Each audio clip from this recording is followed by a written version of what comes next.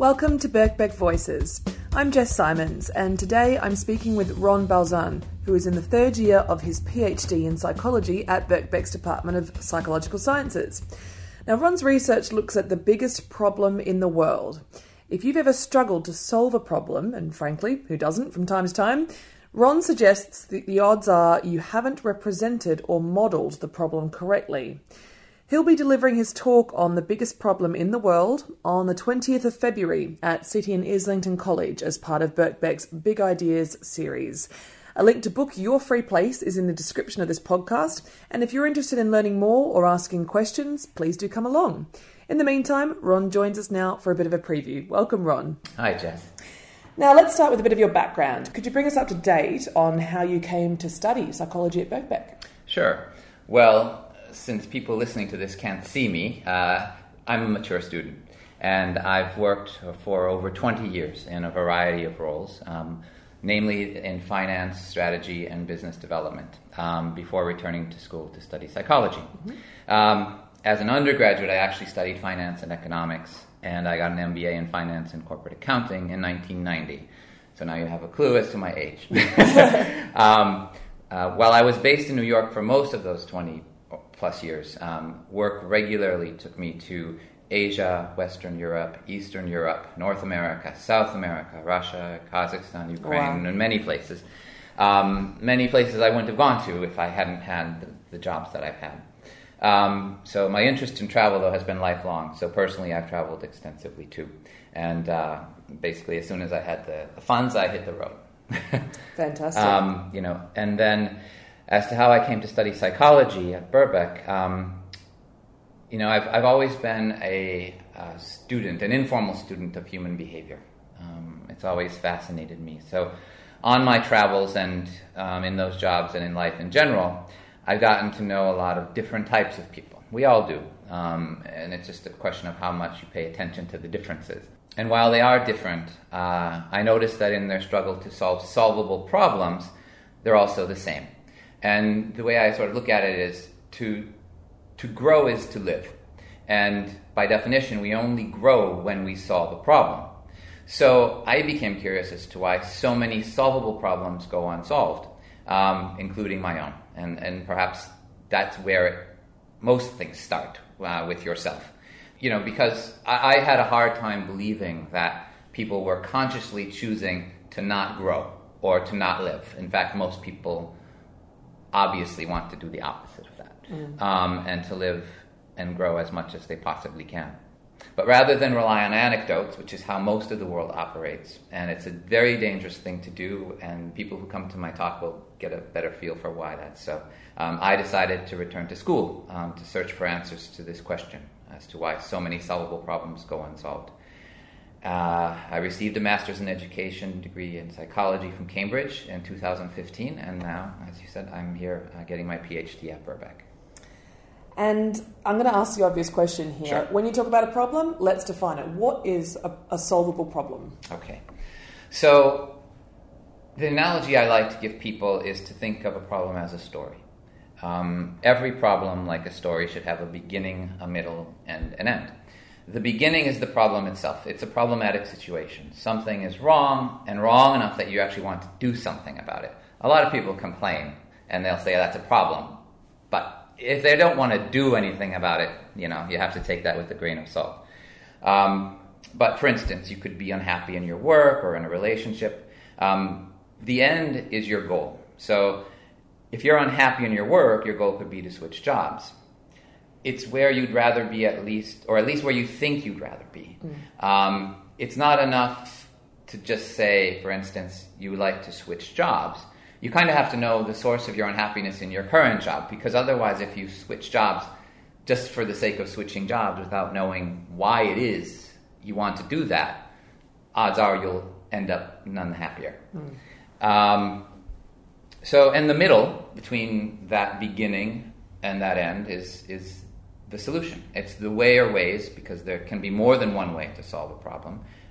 It's the way or ways to go from where you are to where you'd rather be. Okay, so when you're talking about modelling problems, that's what we've got there, the beginning, the middle, and the end. Yes.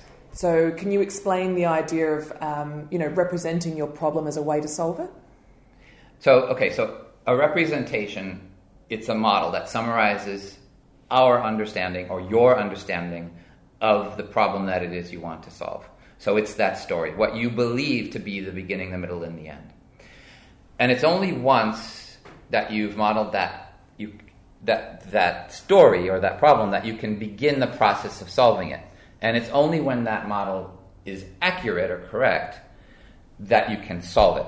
So when you misrepresent a problem, you've got your beginning, your middle, or end, but at least one of those things is incorrect.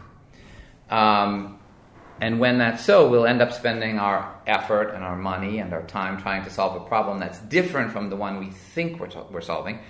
So in other words, we end up trying to solve the wrong problem, and our original problem continues.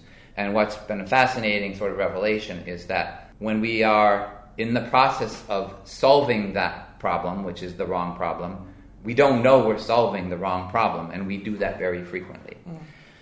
So, as an example, one that I look to frequently because it's a very common one is a lot of people are concerned about their weight and their health and their fitness. For instance, I could be overweight, and for those of you listening, I'm not, but I could be. And I could say, okay, I need to eat less. But if the cause of my weight problem actually has to do more with my level of fitness or perhaps something that's genetic, my eating less isn't going to solve my problem. So I've misrepresented the beginning. The problem itself, I've attributed it to a sort of a food consumption problem when it's actually something else. So I could diet for years on end, but I will constantly struggle to lose weight because I've never addressed the source of the problem. Absolutely understand. Okay, so you seem to have explored this concept quite thoroughly. Has it been explored much in the past? Surprisingly, no. And that's actually why I'm doing my PhD. I went to Cambridge to look at this general problem and why do so many sort of solvable problems go unsolved. And what I came away with was more questions than when I started my master's. I had looked at emotion in my master's and how emotion impacts how we solve a problem. And namely, I looked at self-awareness and empathy. Self-awareness, if you have a problem that is strictly yours, meaning it and its solution will involve nobody else, which is quite rare, but if you have that problem, the more self-aware you are, the better you will be at representing that problem because you'll come to it with greater knowledge of yourself. Sure. If you have a problem that involves or touches other people, the greater your sense of empathy and how you are able to put yourself in the shoes of others who would be impacted by what it is you are trying to solve, that problem, the more successful you will be at representing and therefore solving that problem.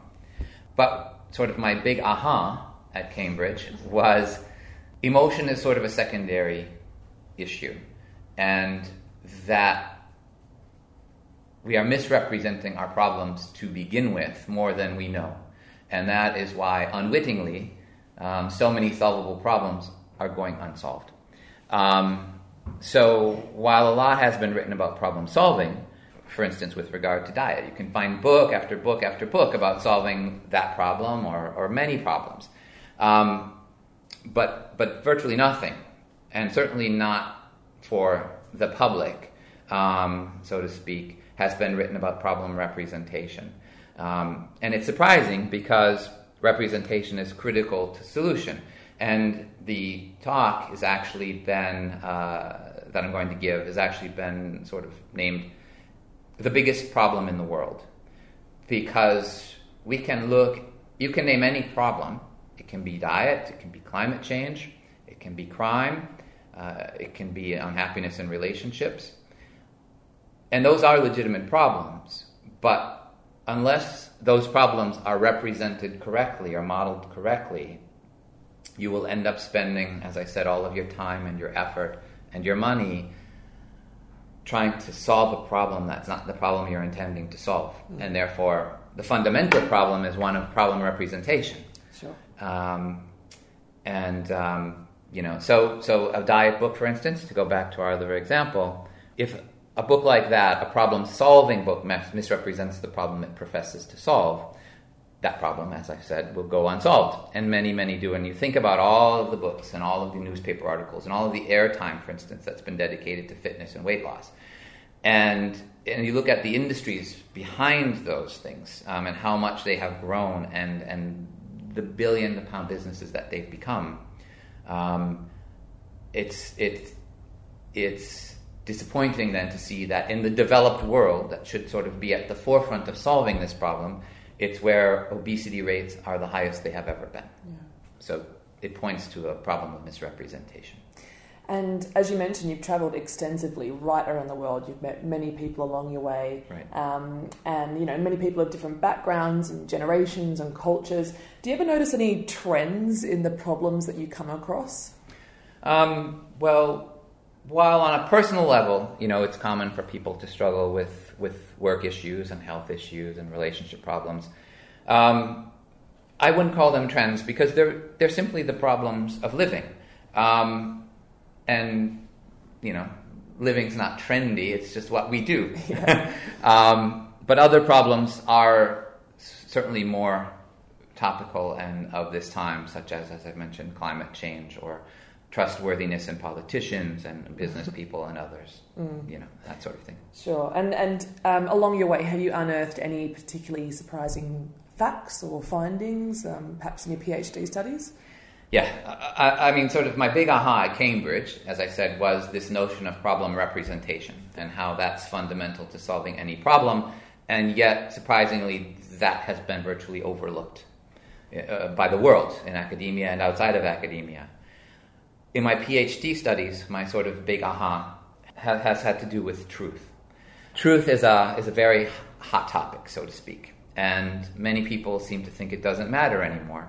It's not uncommon to see world leaders, business leaders, celebrities, people in general lie without compunction. And not that long ago, I think it was last year, it might have been the year before, Time magazine asked on its cover, is truth dead? And yet, what my work shows is that truth does matter, and it always has mattered, and it always will matter, because, as I said, when it comes to representing a problem, in order to solve that problem, your representation has to be truthful, or accurate, or correct. You cannot solve a problem without truth, and I'll be talking about that more on the 20th of February. And I'm looking forward to hearing about it. As I mentioned, I've popped a link to that event in the description of this podcast, and you can book your free place just by clicking through. Ron, thank you very much for joining us today. Thanks for having me, Jess. It's been a pleasure.